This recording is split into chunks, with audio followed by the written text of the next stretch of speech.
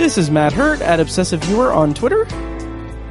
This is Robert Fekkes at Nerdster330 on Instagram and Snapchat. Nice. And this is ObsessiveViewer.com's The Obsessive Viewer Podcast.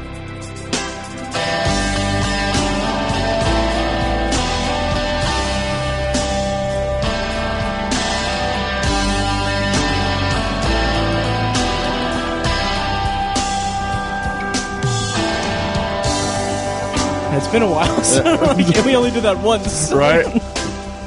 Yeah. Okay. Still warming up the seat in the reoccurring co-host. Yes. Your dues are due, by the way. No, yeah, I got it. Yeah. Hello and welcome to The Obsessive Viewer. We're a movie and TV podcast that covers a specific topic, be it genre, trope, movie, or show, each episode. You can find more of our work at ObsessiveViewer.com, more of our podcasts at ObsessiveViewer.com/podcasts, and you can also like us on Facebook and join the Facebook group at Facebook.com/TheObsessiveViewer.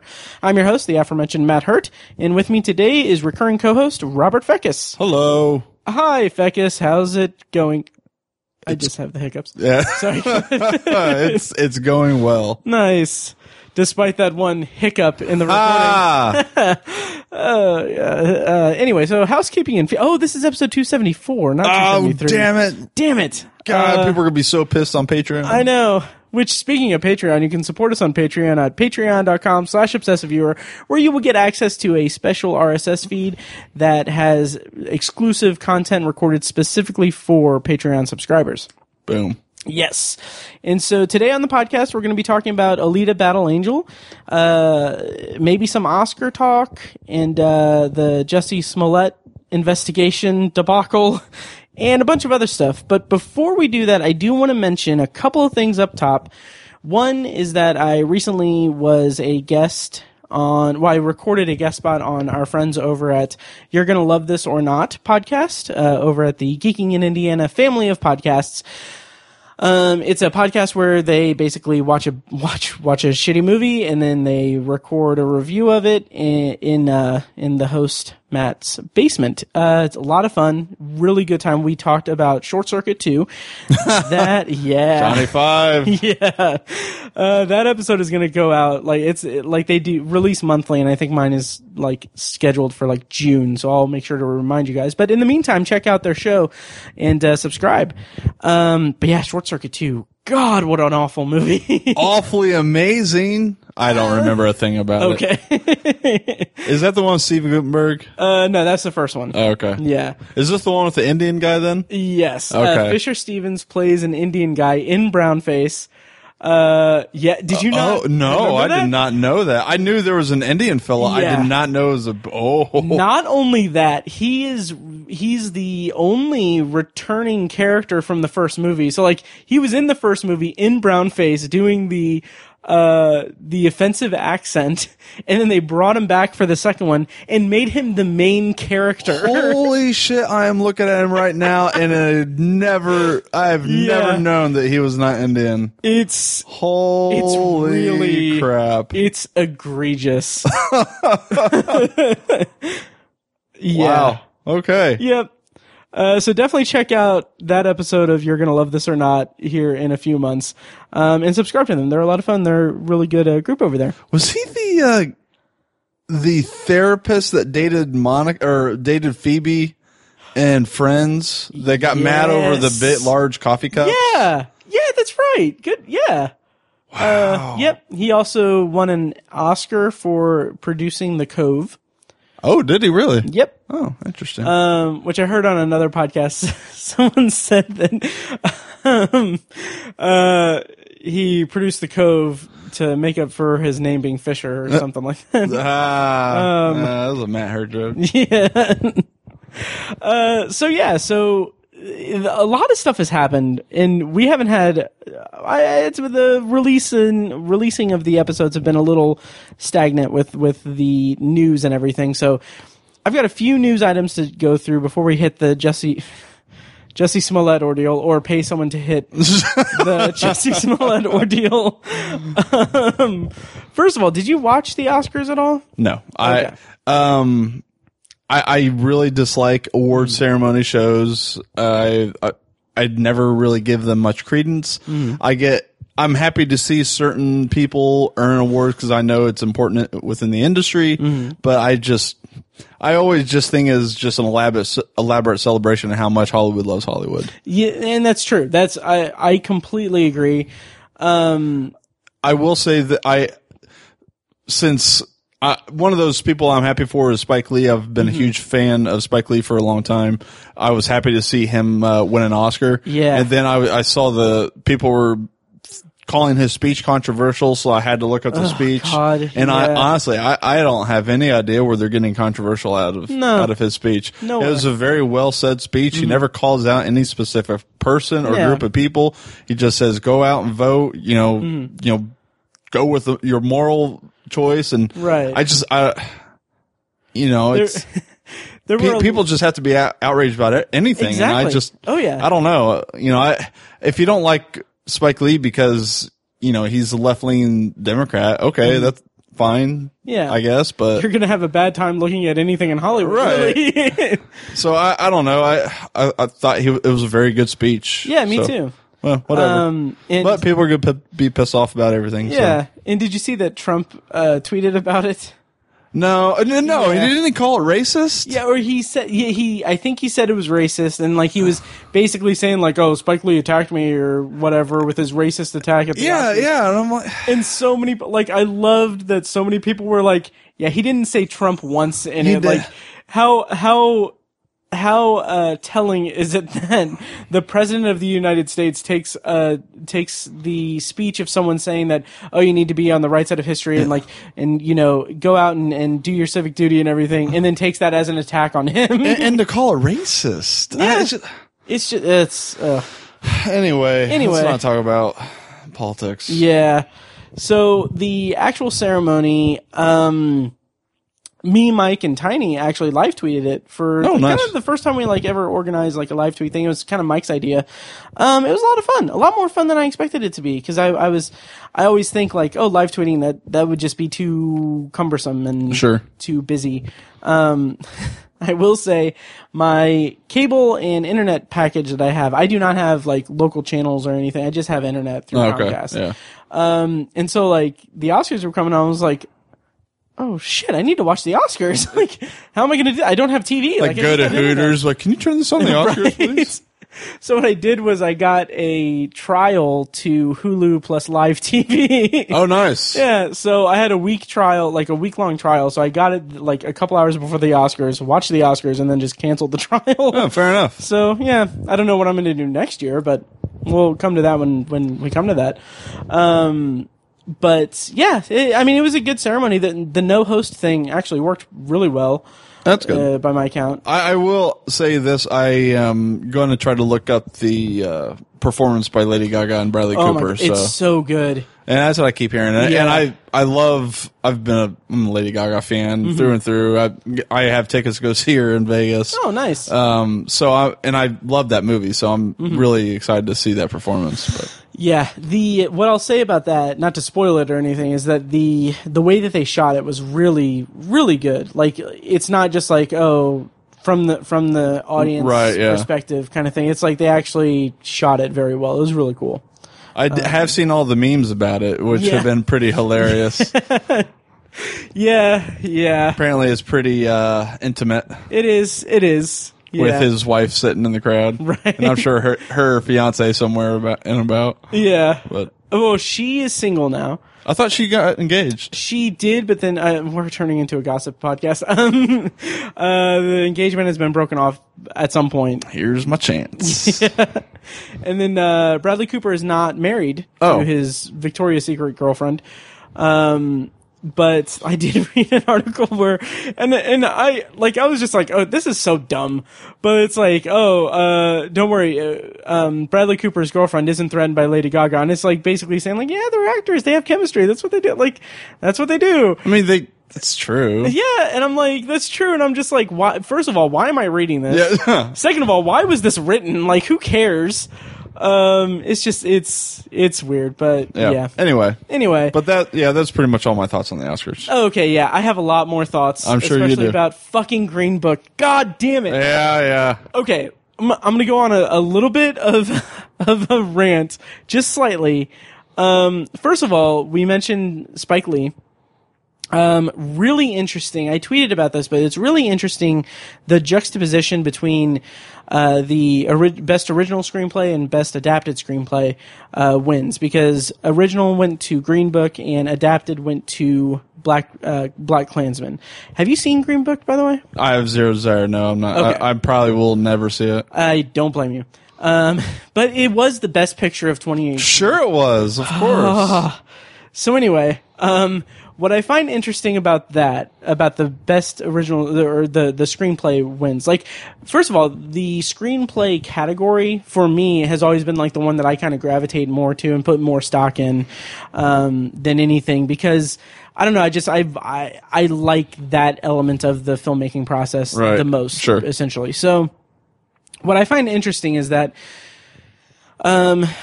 Black Klansman, Spike Lee made an incredible movie, about a true story that ended on a note, and like throughout the entire movie was making the point that racism and racist institutions and the things that like breed hate throughout our society are still present today and still a threat to just modern civilization, or like general civility and everything. And like it ends on a note that is one of the most powerful endings to a movie that I saw all last year. Sure. And it just really stuck with me. Whereas Green Book is a movie about, and I'm going to quote a review that I read on Letterboxd that I don't have the user's username on it, but I'll link it in the show notes, that said something to the effect of, this is the story about how that one white guy who says, "I've got a black friend," got his black friend. That's perfect. Yeah.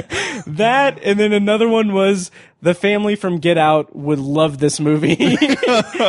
And it's because that movie is like, it is about Tony Lip, a real person. It was co-written by the guy's son.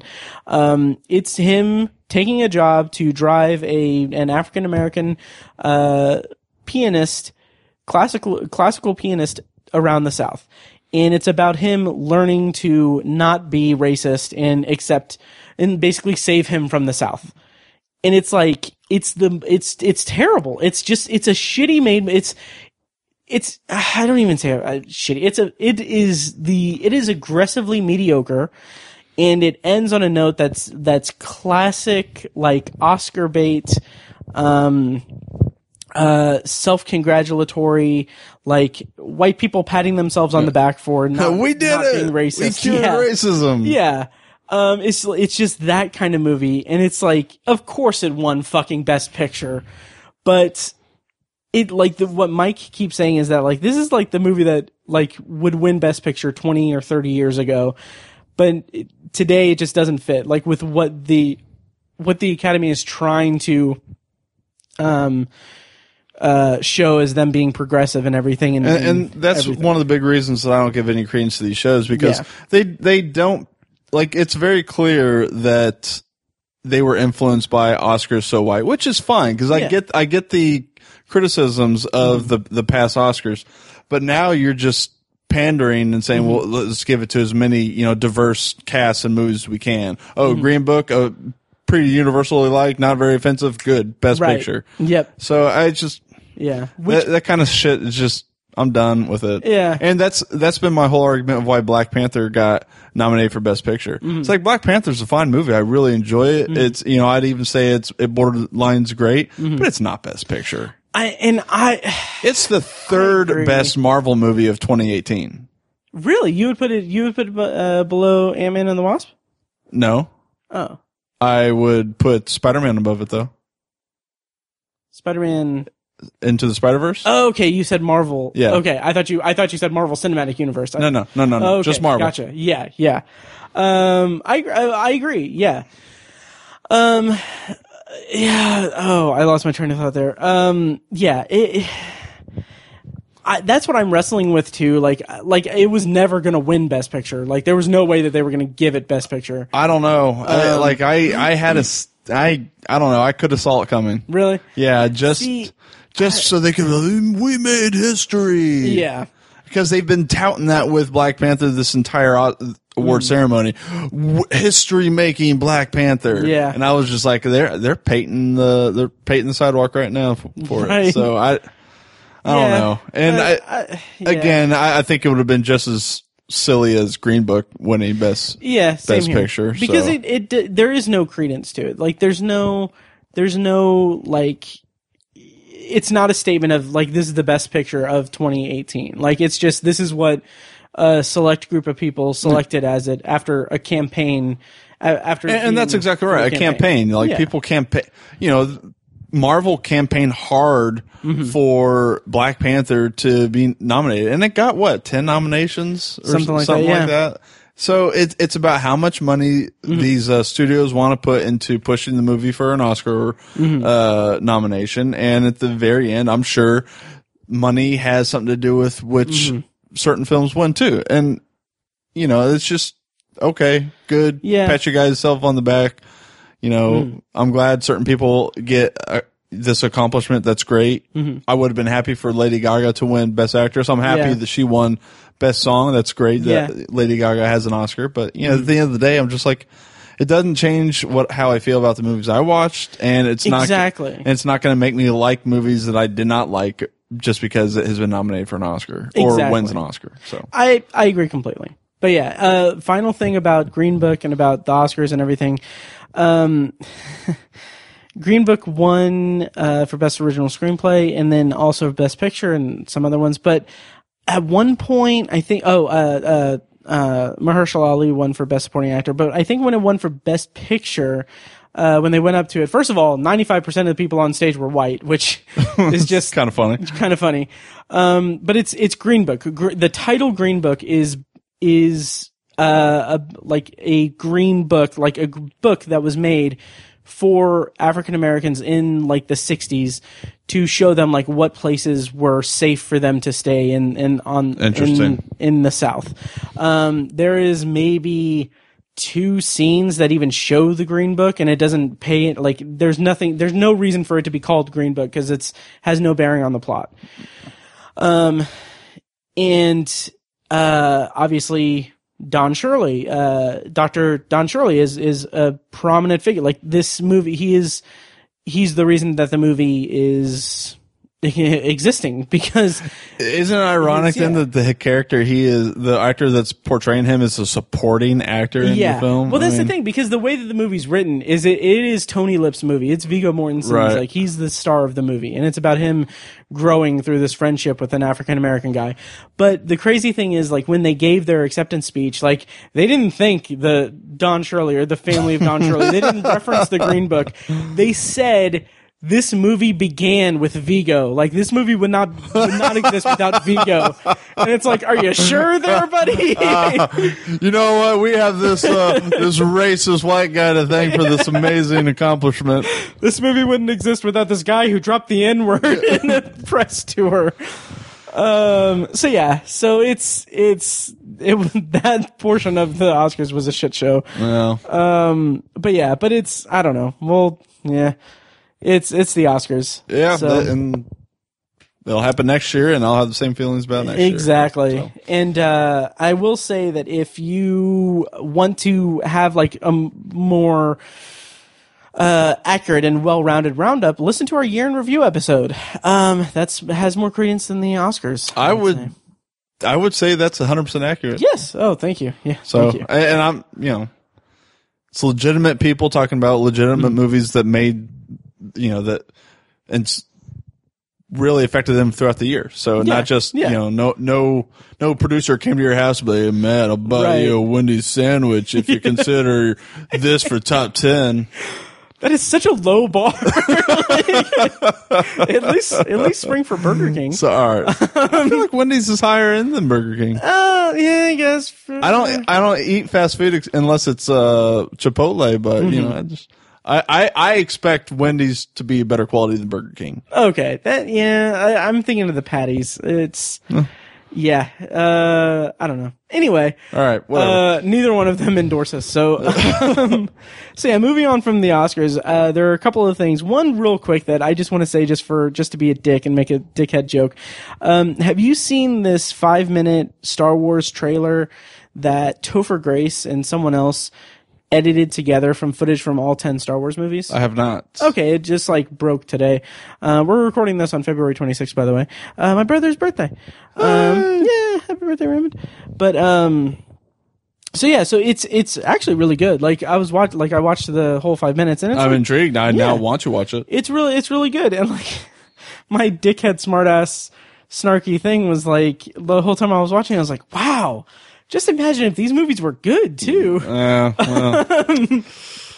You're lucky that I have self-control, Matt. Yes. Which brings me to my next point. Rotten Tomatoes. Have you heard about what's going on with Rotten Tomatoes today? I heard that they changed, the scale of which people are excited for movies, that they can rate their excitement. They've taken away because people were getting on there and being dicks about Captain Marvel. Yeah. So it's basically, if I'm understanding correctly, they'll no longer allow user reviews before a movie's release. Which that makes sense. Right? It's 2019. Why would you allow that? Yeah. And I saw one tweet. I don't know if the guy's serious or whatever, but he was being dragged through the coals from it because it's such a stupid ass thing. It was a screenshot of his AMC app, and he's like, well, after Rotten Tomatoes changed their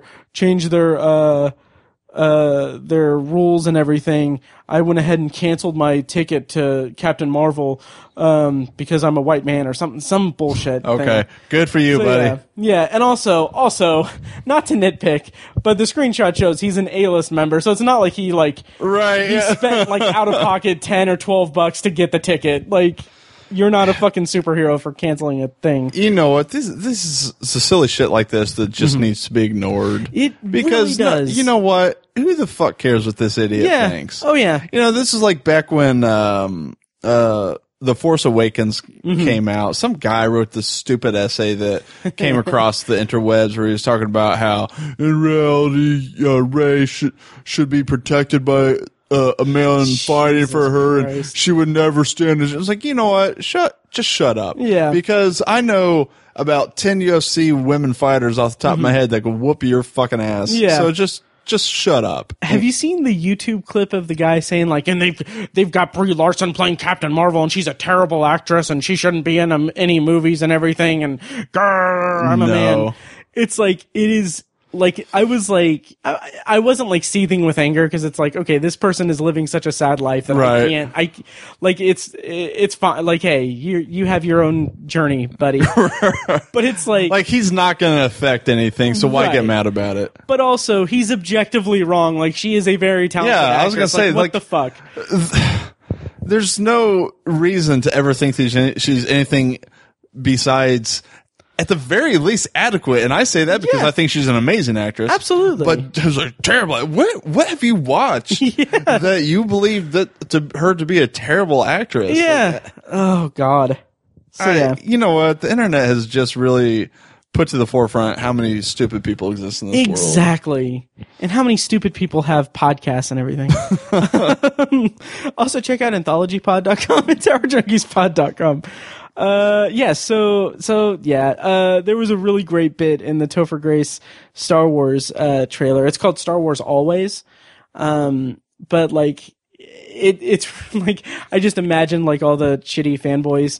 I don't want to say fanboys because the man children who hate everything because they're not being represented the the people are too many black people in Star Wars.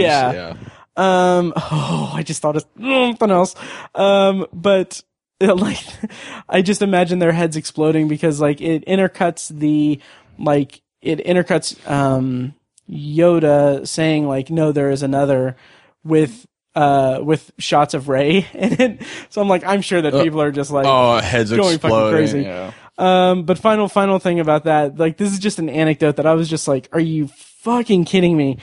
I think Collider posted something about Star Wars, and then like you know how on Facebook you can see like if a Facebook friend replies to a certain comment in a comment thread, like you'll see that comment. Yeah. So I was just scrolling through and I saw this comment from this guy, to which a friend of mine replied, but the article was it was an article about Topher Grace. It was Topher Grace and Jeff Yorkis about the trailer and everything. And this guy commented on it and said, how about reminding JJ and Rian Johnson to not mess up science fiction by putting in social commentary and killing off the main reason we fell in love with it in the first place. Okay. Yeah. You know, science fiction has been in the forefront of social commentary since its inception. Right? This idiot needs to get the fuck out. Exactly. Like, what the fuck does he think science fiction is? Go back to any Star Trek episode in the 60s for crying out loud. The entire reason that Rod Serling made The Twilight Zone was because he was being censored whenever he would try to do anything like provocative or like any social commentary in like straight drama. So like he created the Twilight Zone to have his social commentary. These are the people that I picture that are posting like incel message boards, and it's just like, you know what? I'm sad that you can't improve your life and you're going to just sit and pout and say everything is against you personally. Just sit in your corner, okay? Exactly. Keep to yourself. And honestly, like I like to think I'm a pretty pleasant person, and like I like to think that I'm, you know, I'm not like a malicious person or anything, but I have no qualms with just laughing at those people. No, absolutely. Like that's the only reaction you can put. It's like you know what, you're just an idiot, and you almost feel sorry for him. You do to be in such a, because that's got to be a dark place. Right. But you know what? I'm just gonna move on with my life. Yeah, it really does have to. It must be like a dark place. Something like I would think that like being in that kind of frame of mind would be akin to being in like on the streets of Chicago at like 2 a.m. during the carrying around a noose, the polar vortex and everything. Having said that, let's talk about Jussie Smollett. Let's talk about this. Oh my God. Okay. Quick recap for everyone. We're recording this February 26, 2019. Jussie Smollett is an actor who was in Empire. Was in Empire. On, I think, January 29th, he claimed that, two men. Well, backtrack just about a week. Because before that, a letter arrived at the Fox studio where Empire was shot with a bunch of racist and homophobic slurs in it, and a white powdery substance contained in the letter, which turned out to be crushed Tylenol. Oh, wow. So that arrived at the Fox studios about a week before the actual battery incident. Addressed to him. Yes, addressed to him. Yeah, correct. And then after that, on the 29th, during the polar vortex where it was like negative, it was negative 20 degrees in Chicago at that time. Jussie Smollett was in town to shoot Empire. He was at, I think, a hotel or something, and like he figured that he would go get a sandwich. Yeah, sandwich or salad. I've heard conflicting reports. I thought it was a sandwich, bud. Yeah, from Subway. And so as he's walking back to the place with the sandwich, he hears these two men yell, "Hey Empire, N-word. Hey Empire, F-word." And then is proceeded to be jumped by them. And the way that he described it was that when it was over, like he fought them off. He got a few punches in. Yeah. And then he realized that there was a rope around his neck, which he kept on around his neck for like 30 minutes. So I'll address that when we get, Okay. And then apparently there was some kind of chemical that was poured on him.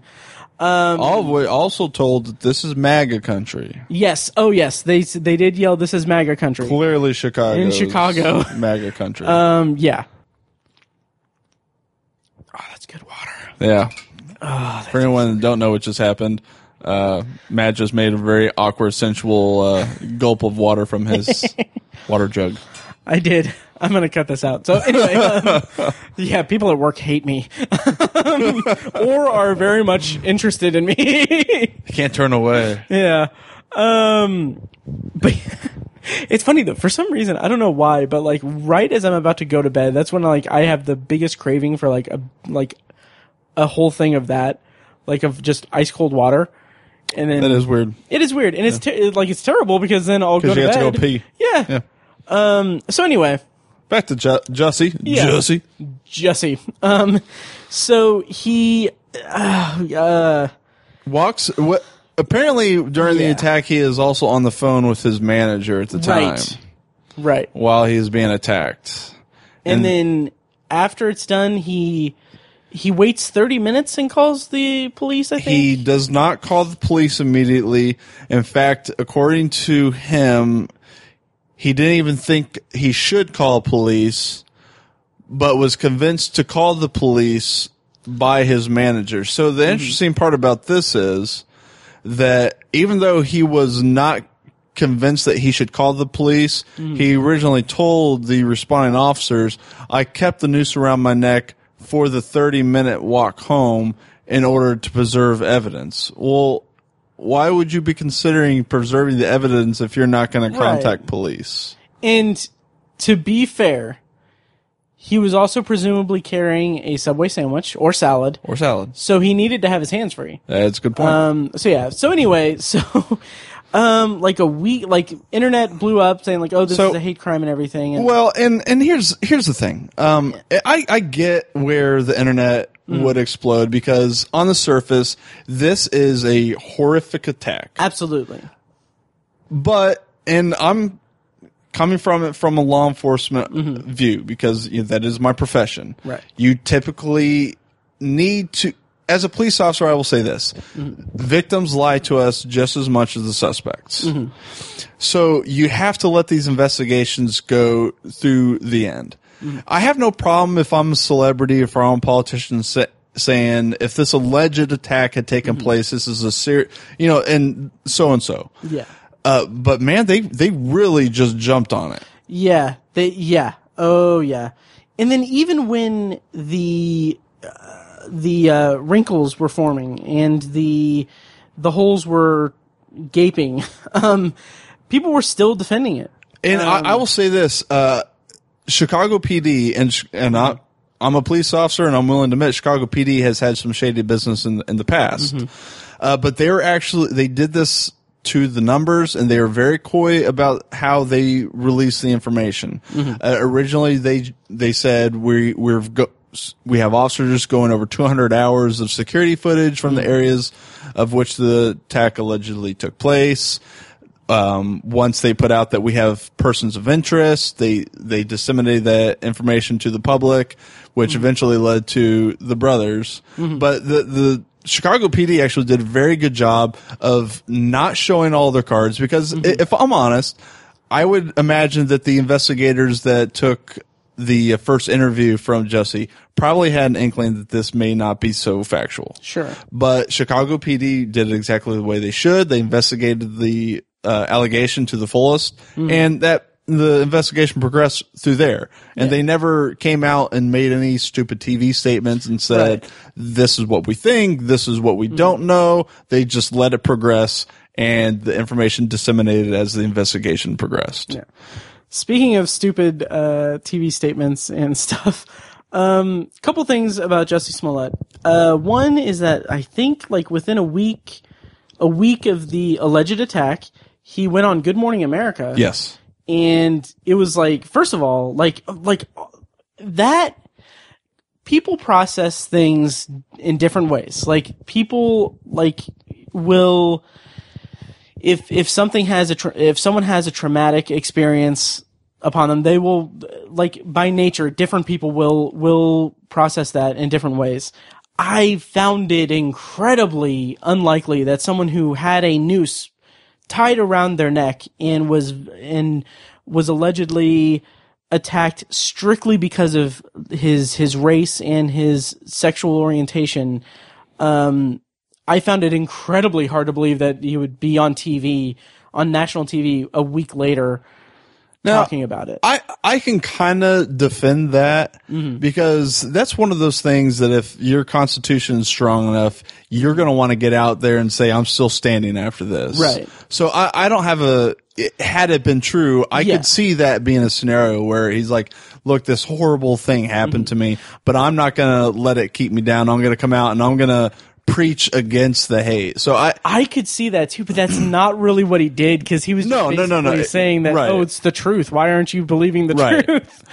And also cringeworthy was he was doing a show. I was just going to bring that up. And he gets on there. Fucking hell. Yeah, he's like, and I fought back. Yeah. And then he called himself the gay Tupac. And that's the kind of, that to me is the kind of shit that's worrisome. Yeah, that is the narcissistic, just really problematic thing. And by the time he's making those statements is when information's starting to come out that this may not be legitimate. Right. And if you go and read any account of the investigation and everything, it's pretty clear. It's just not on the up and up. He's been charged with felony disorderly conduct, felony reporting, false reporting of a crime.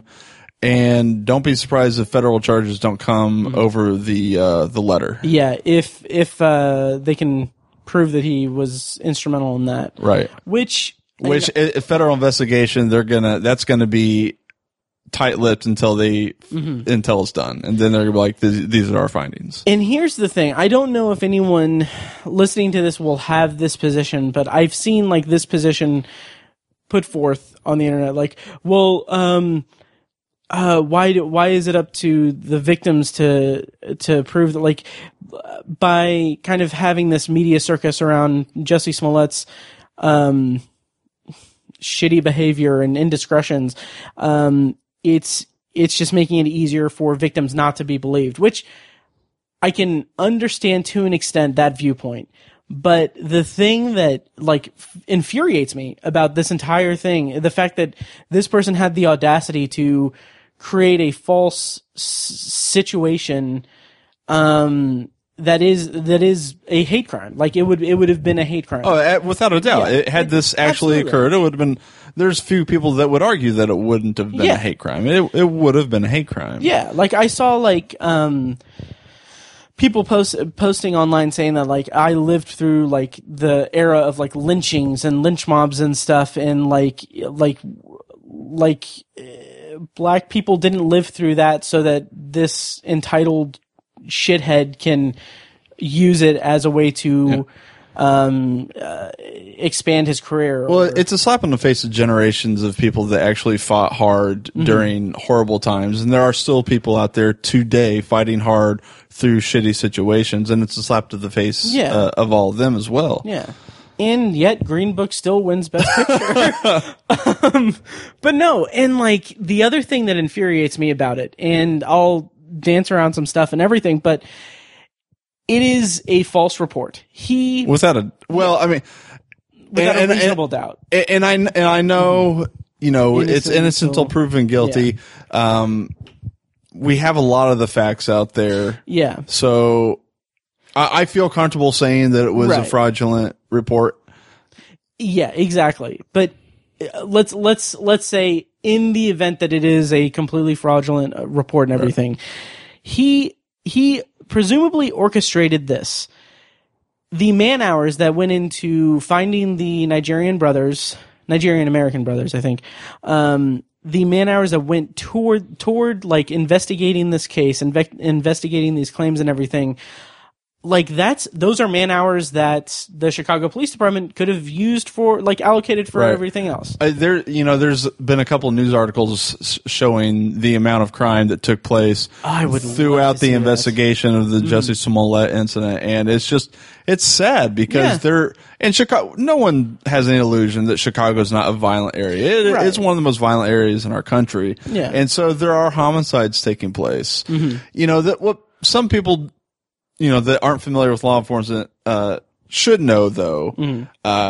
that's not necessarily taking away manpower from those areas. There are specific units that are detailed to look into specific crimes. So no homicide detective was taken off of their homicide to investigate this. Right. A detective, a battery or aggravated battery detective was placed on this. Not to mention the fact they also had help from the FBI liaisons in Chicago. So it's not. I'm not going to sit here and say that this diverted attention from other crimes, because it most likely didn't. Right.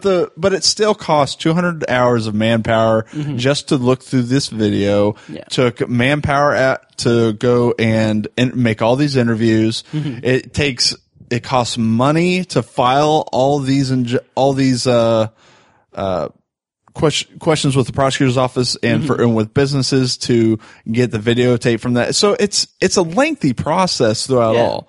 Not to mention the fact that now you have to find the manpower to watch these Nigerian brothers, and when they come back into the country, then you have to have people stationed at the airport to take them into custody. Like it's an exhaustive process. Yeah. Like, okay, who's to say, like, okay, a patrol car that comes and responds to the call from Jussie Smollett. This is obviously all conjecture, all like just completely hypothetical, but like, okay, the patrol officers who stop and like respond to the call from Jussie Smollett, they could have responded to another call. Sure. Like that could have been and something. That's true with all false informing and same incidents. with the detectives and everything. Like if they have any, like, okay, they spent X number of hours working this case where they could have been working on another open case that they have or whatever. And in my opinion, should he be found guilty of this, Jussie Smollett needs to be found liable for the amount of overtime man hours that it 100% took to complete this investigation. Yeah.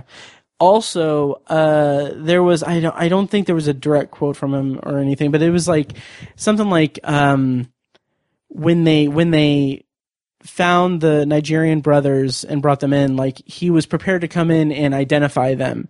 But he didn't know that it was, or I don't know if he didn't know that it was the Nigerian brothers, but like he was in a position where had they picked someone up, he would have done that. So he would have, like, if they had picked up two white guys, he would have identified them, and then boom, who's to say what would happen? And like, I know that happens, all that like profiling and stuff happens and everything. I'm not saying it's a white and black thing or anything, but like that just is a completely shitty, like, narcissistic, horrible thing to do. To put him into a position to come in and identify two completely innocent people of a horrendous crime is awful, and the potential was there for that to may have happened. Thankfully, it did not. Right.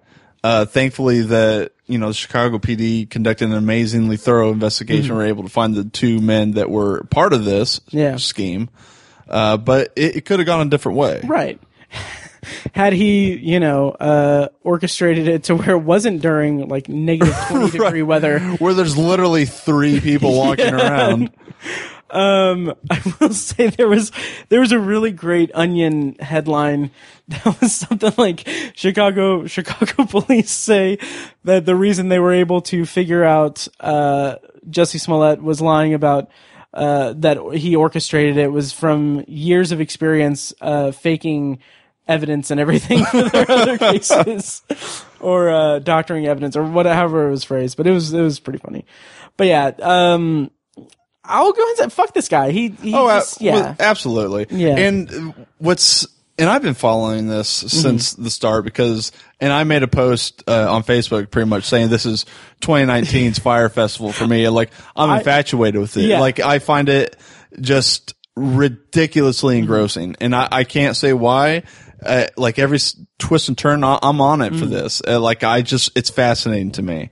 Yeah. Same here. I would totally watch a Netflix and Hulu documentary. About this. I really hope that they put a documentary about this on there. I think it's just going to be amazing. And the story's not over yet. No. Because this man who, turned himself into the Chicago PD when they filed a warrant, bails out, goes to set, and has scenes to shoot, gives a speech to the people on set before shooting, apologizing, but then maintains his innocence and says that it actually happened.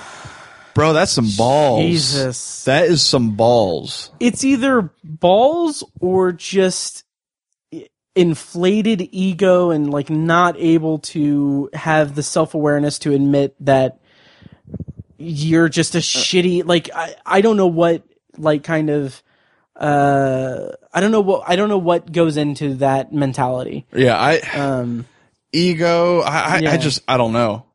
And, you know, there's been a couple of actors that are involved with the Empire show that are taking heat in the realm of public opinion because they're supporting Jussie, right? Which I don't have a problem with. If Terrence Howard wants to get on and say, hey, you know, how many seasons of Empire been? Like 5? 5, I think, yeah. He's worked with this kid for 5 years. He's gonna have a personal attachment to the kid. I don't have a problem with him saying, I love this man. I'm gonna support him. Right. I'm gonna support him doesn't mean Terrence Howard is like, oh, he's innocent. Right. I'm gonna be there for him. If something's wrong with this kid's life, I want to be a part of it and help him through it. So people need to stop taking shots at him or who's the female on the show? I don't know actually. I know Ava DuVernay. She's in that new What Do Men Think? Oh my God. Is it Taraji P. Henson? Yes, that's it. That's exactly it. You know, she made a statement too, and people need to get off of their backs about this because they've been around this guy. I'm sure they have a very close, loving relationship with him, working with him for 5 years.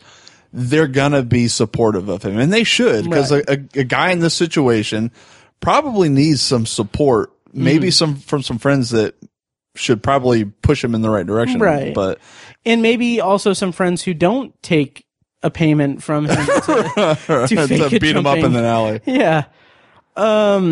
So it's very interesting to see what may come of all this, but yeah, it's such a, I don't want to say it's not a Schadenfreude experience, but it's just like a train wreck that you can't. It's a cringe-worthy episode, and like anything else cringe-worthy, you hate to watch it, but you can't help but watch it. Absolutely. So. Yep. And the internet memes have been amazing. Yeah. So. Yeah. If there's one thing I can always count on the internet for is a good laugh at some horrible situations. Absolutely. Oh yeah. So why don't we review the movie that we were talking about? Yes. Yeah, Jesus Christ, it's already 11. Yeah, we can make this a fairly short review.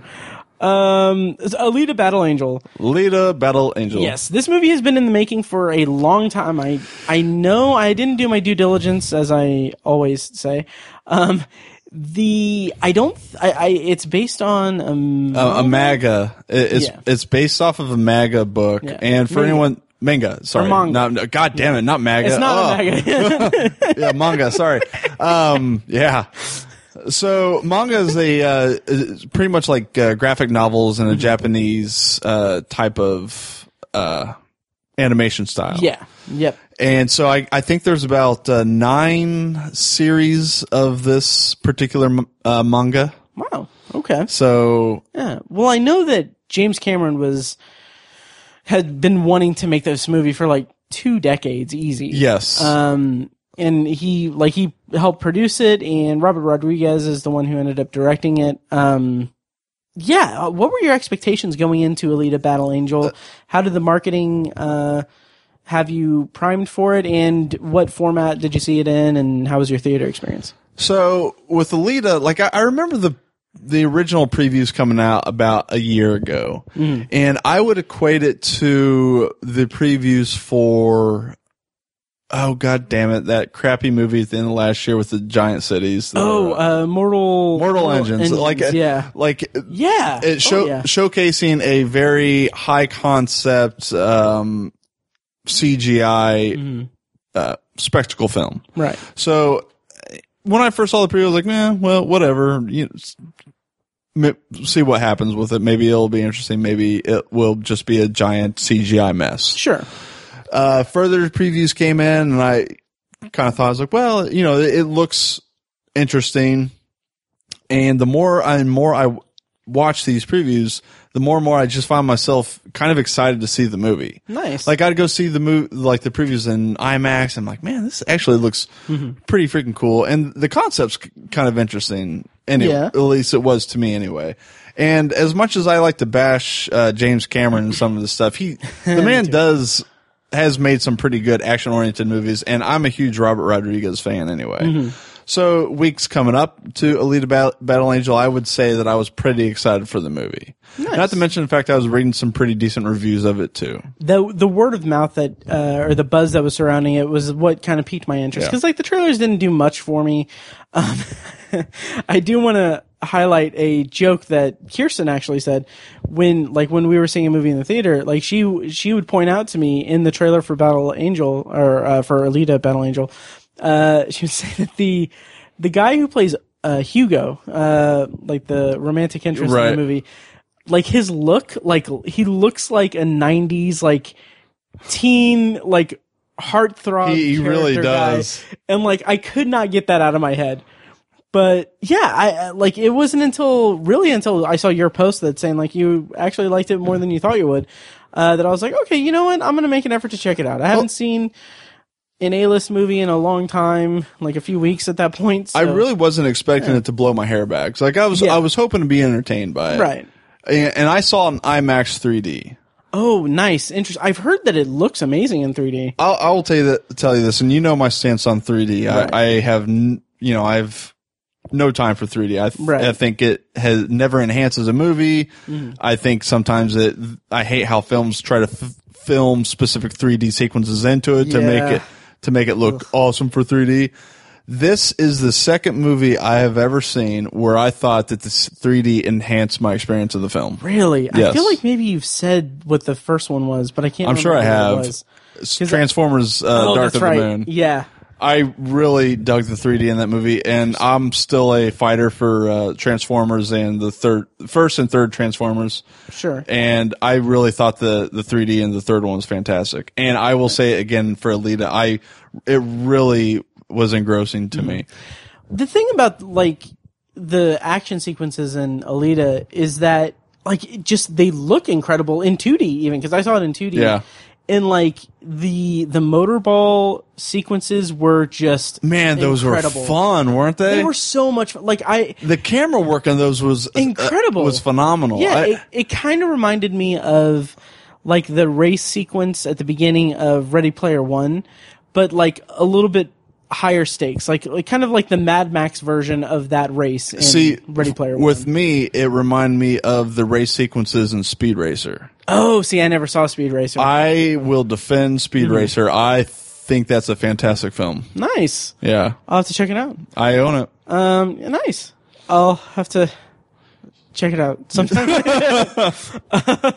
No, but like the motorball sequences were so much fun, and the camera movement was it brought you right into the thick of the action. The entire time.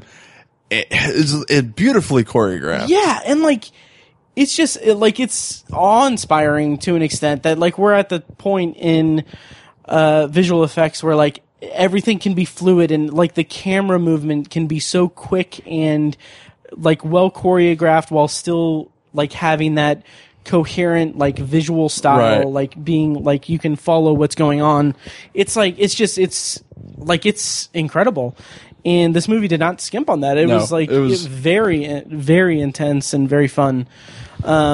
The fight sequences were really cool. Like, oh man, I loved the fight sequences. I thought they were fantastic. Oh, yeah. And I get you can do a lot with CGI components, but even the CGI components mixed in with the real life actors, I thought was flawless. Totally.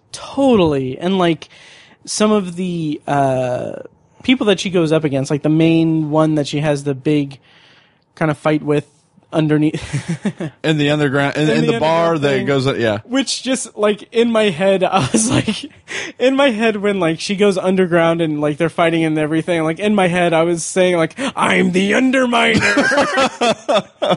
from Incredibles. I know.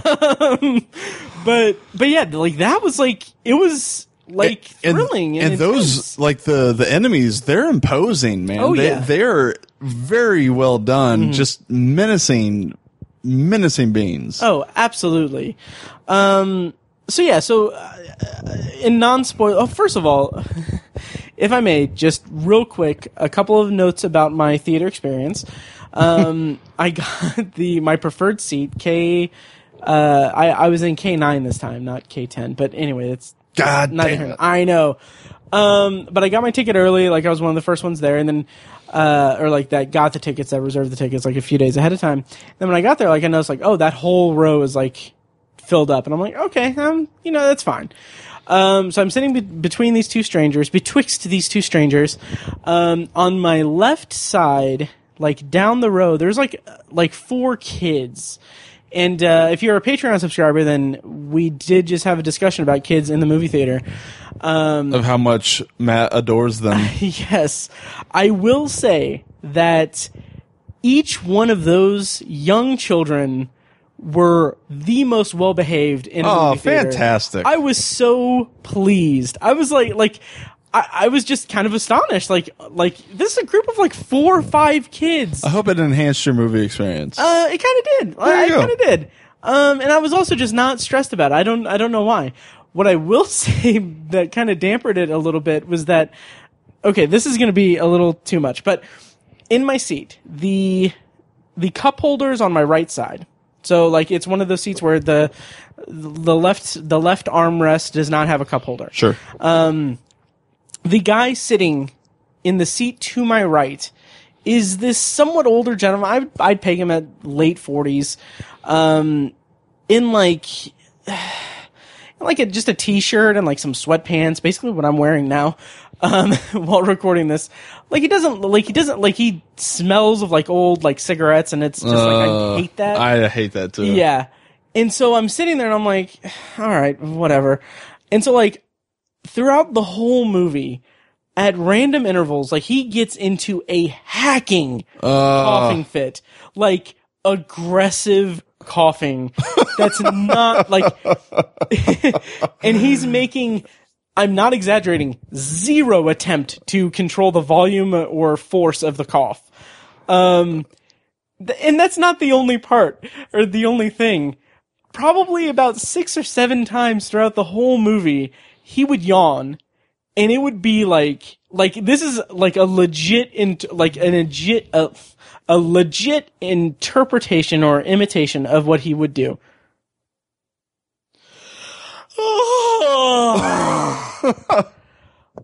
Several times. One time he actually made me jump a little bit, because it was you have the best movie experiences. And the whole time I'm thinking okay, this is mildly infuriating and mildly annoying. It's not detracting from the experience, but my cup is right here, and the straw is there, and I'm wondering if I there's would have any moved the cup. debris. Well, I had nowhere else to put it. I would set it in my lap.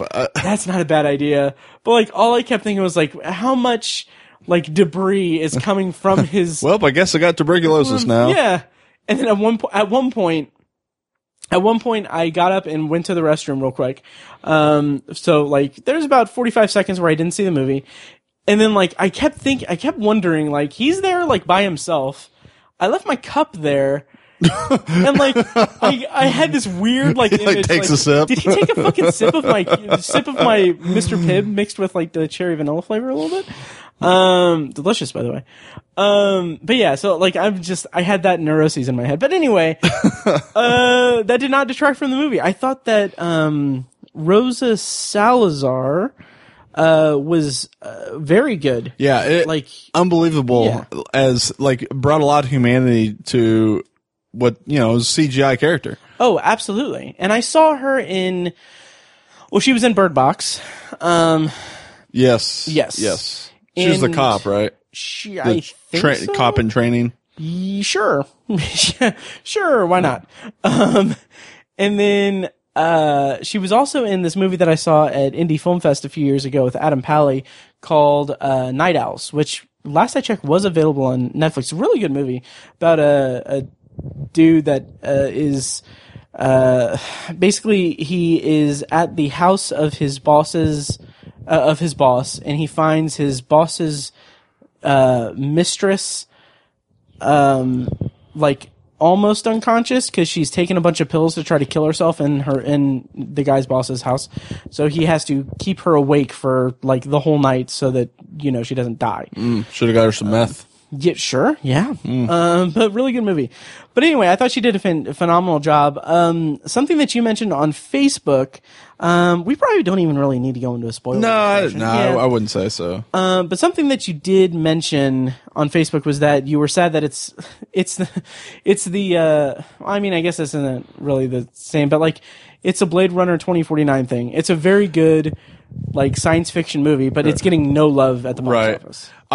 I really don't foresee, because it sets itself up to be an ongoing series. Totally. They even throw in a big name actor surprise at the end. Was that who I thought it was? That was Ed Norton. Okay, I thought I kept like wanting to, or I kept meaning to check it. Yeah, that was Ed Norton. Yeah, I was like, what the? Okay. So they set up Ed Norton to be the main protagonist of the antagonist of the entire series, or for the future films. Should I cut that out for spoilers? No. Oh, okay, that's fine.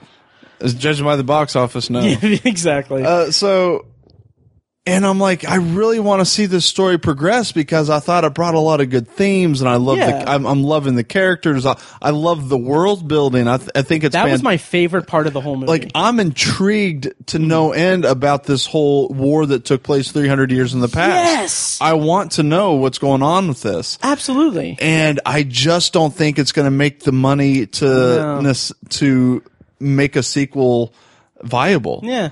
And you've got fucking James Cameron off doing his Avatar stuff, so he doesn't have money to fund it. Right? And I'm hoping maybe China does what China does and saves it with their box office, because it seems like something that area of the world would love as well, because it's kind of steeped in their aesthetic that they seem to enjoy. So I'm hoping maybe the China market really boosts it, but I don't know. Like, it won its weekend, but it won its weekend with $30 million. Right. And that is just, for the amount of money that I'm sure that movie cost, that's just not going to do it. Totally agree. I really see this going down as a cult classic type of movie. And I'll be the first in line to buy it when it comes out. Yeah, I would totally see it again. I will say this. I think I'm just going to have to read the manga. Oh, yeah. Yeah. Because I want to know. I want to know how this progresses. I'm very intrigued by it. Like you said, I love the world building. I will say that, like, I had an interesting kind of experience with it, because, like, there's a lot of expository dialogue, and it's needed because it's 300 years of history. Yeah. But it was weird because I was like, okay, this should be like maybe 40% of the things that Hugo says in the movie is like exposition for the audience's sake. But like, I was so intrigued by the world building and by like the history of everything. I was like, I don't mind that it's kind of shaky. I can forgive it. Yeah, totally. I'll forgive the actor that played Hugo, because I thought he was maybe mediocre, but I think less so than. Yeah. So like, he was really the only part of the film that I wasn't wild about. Yeah, I was not too crazy about his storyline. But the other like antagonist cyborgs, like Ed Skirrin. Oh yeah, yeah. I loved his character. I thought he was fantastic. He was almost over the top, but not really. I didn't think so at all. Yeah. Like, I thought he was so good at his kind of snarky, I'm a dickhead type of deal. I thought he was great. And the vanity of his character and how that came into play was very good. Mahershala Ali, I thought did a great job. Yeah. Well, I mean, he didn't have a lot to do, but the scenes he was in, he was very good. Yeah. He's one of those actors who he's just an imposing person. Is. Like, he really is. He's intimidating. He's got a presence on screen no matter what kind of role he's playing. Absolutely. And he's one of those guys that you typically can't take your eyes off of. Right. And who was the big cyborg monster guy? I don't know. Because I feel like that was someone of note, but I can't place it. But I thought that character was very, very interesting, and I thought that it was a good. That was Jackie Earl Ray. Was it really? Yeah. Holy shit! That's funny. That is not who I thought you were gonna say. No, because he's like 5'2". Right. Like, wow, I'm impressed. Yeah.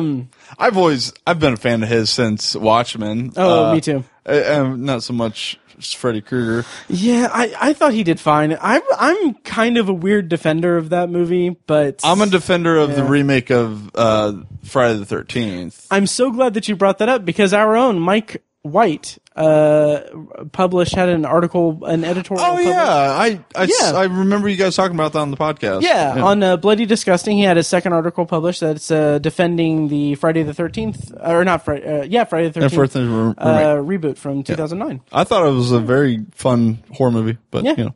I need to rewatch it, but I'll put the link to that in the show notes as well. But anything else that we really need to touch on with Alita Battle Angel? I would just say that I thought Nuvo as the bad guy was intriguing, and it just goes on to me being sad that I don't think they're going to be able to flesh out his character. Yeah. So yeah, obviously he's got some deep connections with the war that took place. And there's so much about this world that I want to continue to watch. It has such a rich history that, like, I could see it being like a multi-platform kind of, maybe not multi-platform, but like I could see, like, I would be interested to see a franchise of this, and like I would read like supplemental like comics or like little books or whatever that, like, I don't know. It's almost like this is what Mortal Engines was striving for, but failed at. Yeah. So I don't know. Yeah.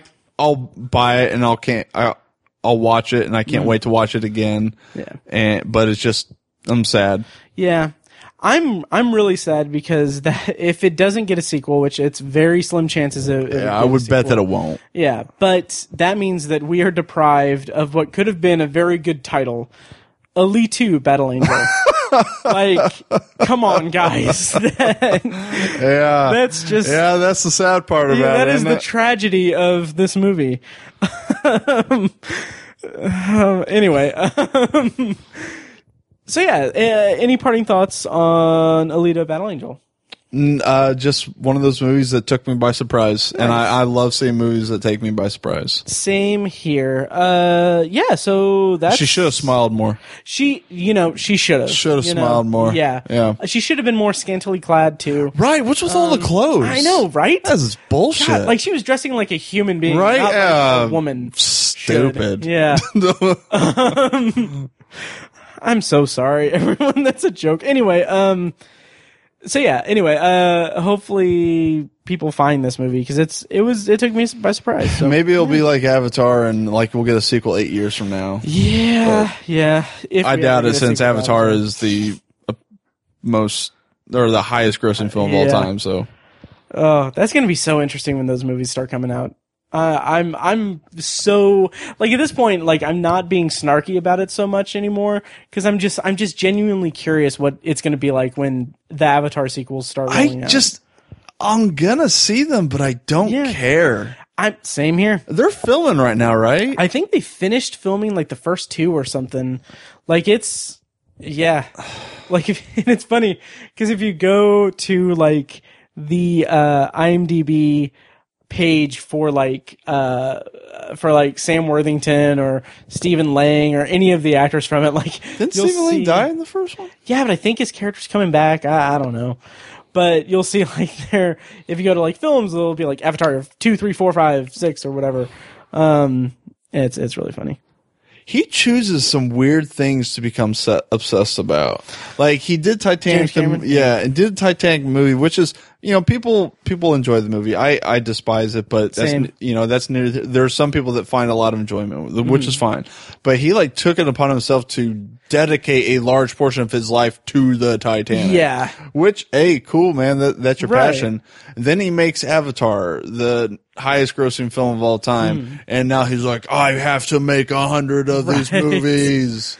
He's such a peculiar guy. But, and, he's made some of my favorite movies of all time. So I can't sit there and knock that guy because Aliens, to me, is just Aliens is one of those films that I would classify as perfect to me.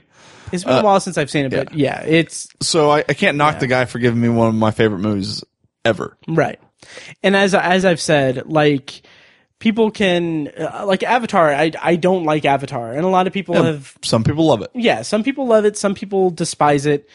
And I've been snarky about like, oh, the Avatar sequels and stuff, but Like, also I didn't love it or hate it. I thought it was a serviceable film, and I didn't understand the love. But people do same love here. it. But the thing that kind of keeps me from just shitting on the shitting on the Avatar sequels, first of all, Rotten Tomatoes won't let me review it until it comes out. Second of all, like, James Cameron is responsible for two of the like most well-regarded sequels to science fiction movies of all time, T2 and Aliens. Like, I'm not going to sit here and say like, oh, it's likely that he's not going to go 3 for 3. Right. It might be fantastic for all I know. Yeah. Terminator was I like Terminator. I think it's a very good movie, but I think Terminator 2 is a far better movie. Yeah. So maybe Avatar 2 will change my view on Avatar. I don't know. We'll see. Yeah. Like I said, I'll see it. I'm just not excited about it. And hey, I can't keep a straight face. God damn it. Even if the sequels are all bad, like even if all the movies are terrible, here in like 10 or so years, Topher Grace will make a trailer about all of them. That was just mean. I know. Oh God. Okay. We can forego potpourri because I've really got to Careful next time you go to a Subway. Something may happen to you. I know. Yes. So let this be a lesson. Don't go to Subway at 2:30 a.m. in Chicago during a polar vortex after paying. Especially if you're a prominent gay actor. Yes. So. Especially after you've paid a couple of brothers, Nigerian brothers that you know from the show to attack you. A little side note.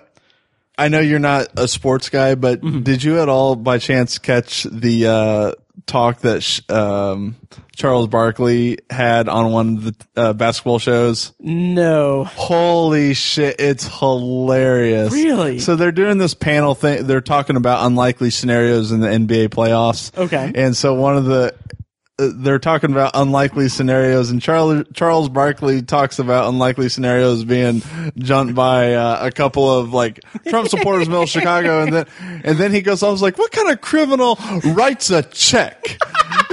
He's like, this is 2019. You're out there writing checks to people. So great. And then he goes, this guy, if you want, he could have saved himself a whole lot of money and just gone walk around Liam Neeson's neighborhood.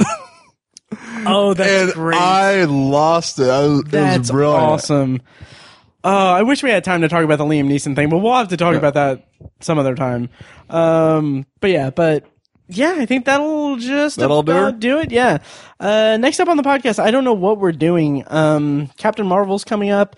I had talked to Mike about doing a bonus episode about Happy Death Day to You, but I don't know if we'll have time to do that. But anyway, check the feed. Also, once again, check out the other podcasts from ObsessiveViewer.com. Check out Tower Junkies, a podcast about Stephen King and the Dark Tower book series over at towerjunkiespod.com, and check out Anthology, my solo side project podcast where I talk about the Twilight Zone and other contemporary science fiction anthology shows, including the upcoming Twilight Zone reboot in April, which I'm so excited about. I wish I could get excited about it. You're not? I would be if I had a way to watch it. Oh, I'll give you my password. That's awfully nice of you. It is, yeah. Or I'll download it for it. I don't know. But yeah, I'm so excited for it. Have you watched any of the original Twilight Zone? I've seen sporadically episodes here and there. Nice. But I love the concept. I was actually a bigger fan of Outer Limits back in when HBO rebooted Outer Limits. That's fair. So. The only thing that kind of sucks about the Twilight Zone is all the social commentary. Yeah, I know. Come on, just give me my science fiction already. Jesus. All right, I think that'll do it. I've got to go to the bathroom so bad. I gotta go eat. I'm starving. Yeah. All right. Well, thank you guys so much for listening, and we'll see you next time. Later.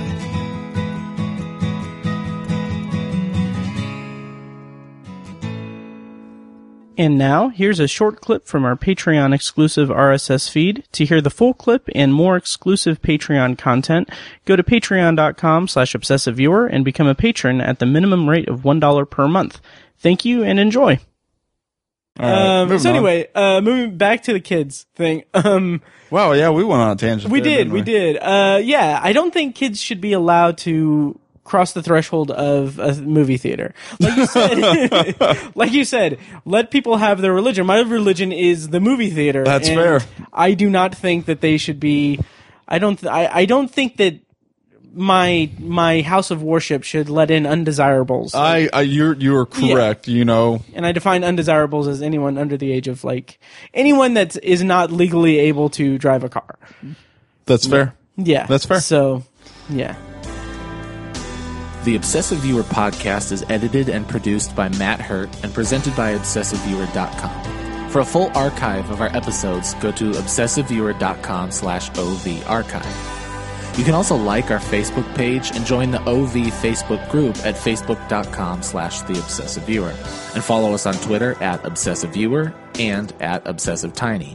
And follow our recurring co-hosts at I am Mike White, that's me, at R.A. Fekkes, and at Burger_Lurker. If you enjoy the show, please take a couple minutes to leave us a rating and a quick review on Apple Podcasts. This is the easiest way to support what we do, and all it costs is a little bit of your time. If you'd like to donate to the podcast, you can make a PayPal donation at obsessiveviewer.com/donate. Or support us on Patreon for recurring donations and access to commentary tracks and B-roll audio recorded exclusively for patrons at patreon.com/obsessiveviewer. Every donation goes toward paying the fees to keep the podcast running and is greatly appreciated. For official Obsessive Viewer merch, including shirts, mugs, phone cases, and more, visit our TeePublic store. You can find a link to the store in the show notes of this episode and at obsessiveviewer.com/donate. Or you can simply search for Obsessive Viewer at teepublic.com, T-E-E, public.com. For information about our annual live event showcasing short horror films from local filmmakers, check out shocktoberInIrvington.com. And for an archive of all our events, as well as news about potential future events, head over to obsessiveviewer.com/live. For more podcast content, you can find Anthology, Matt's solo podcast covering The Twilight Zone and other classic and contemporary science fiction anthology TV shows at anthologypod.com and on Twitter at OVAnthologyPod. You can also find Tower Junkies, a podcast where Matt and Tiny share their love of all things Stephen King and his magnum opus, The Dark Tower series, at towerjunkiespod.com and at towerjunkiespod on Twitter. And finally, check out The Secular Perspective, Tiny's side project podcast, which tackles current events and life's big questions from the perspective of secular hosts Chad and Amanda at thesecularperspective.com. The theme music for The Obsessive Viewer comes courtesy of the band Loudlike from their EP, Mistakes We Must Make. Additional bumper music is provided courtesy of As Good As It Gets, which can be found at facebook.com/asgoodasitgetsband. Thank you so much for listening, and we'll see you next time. Kitty!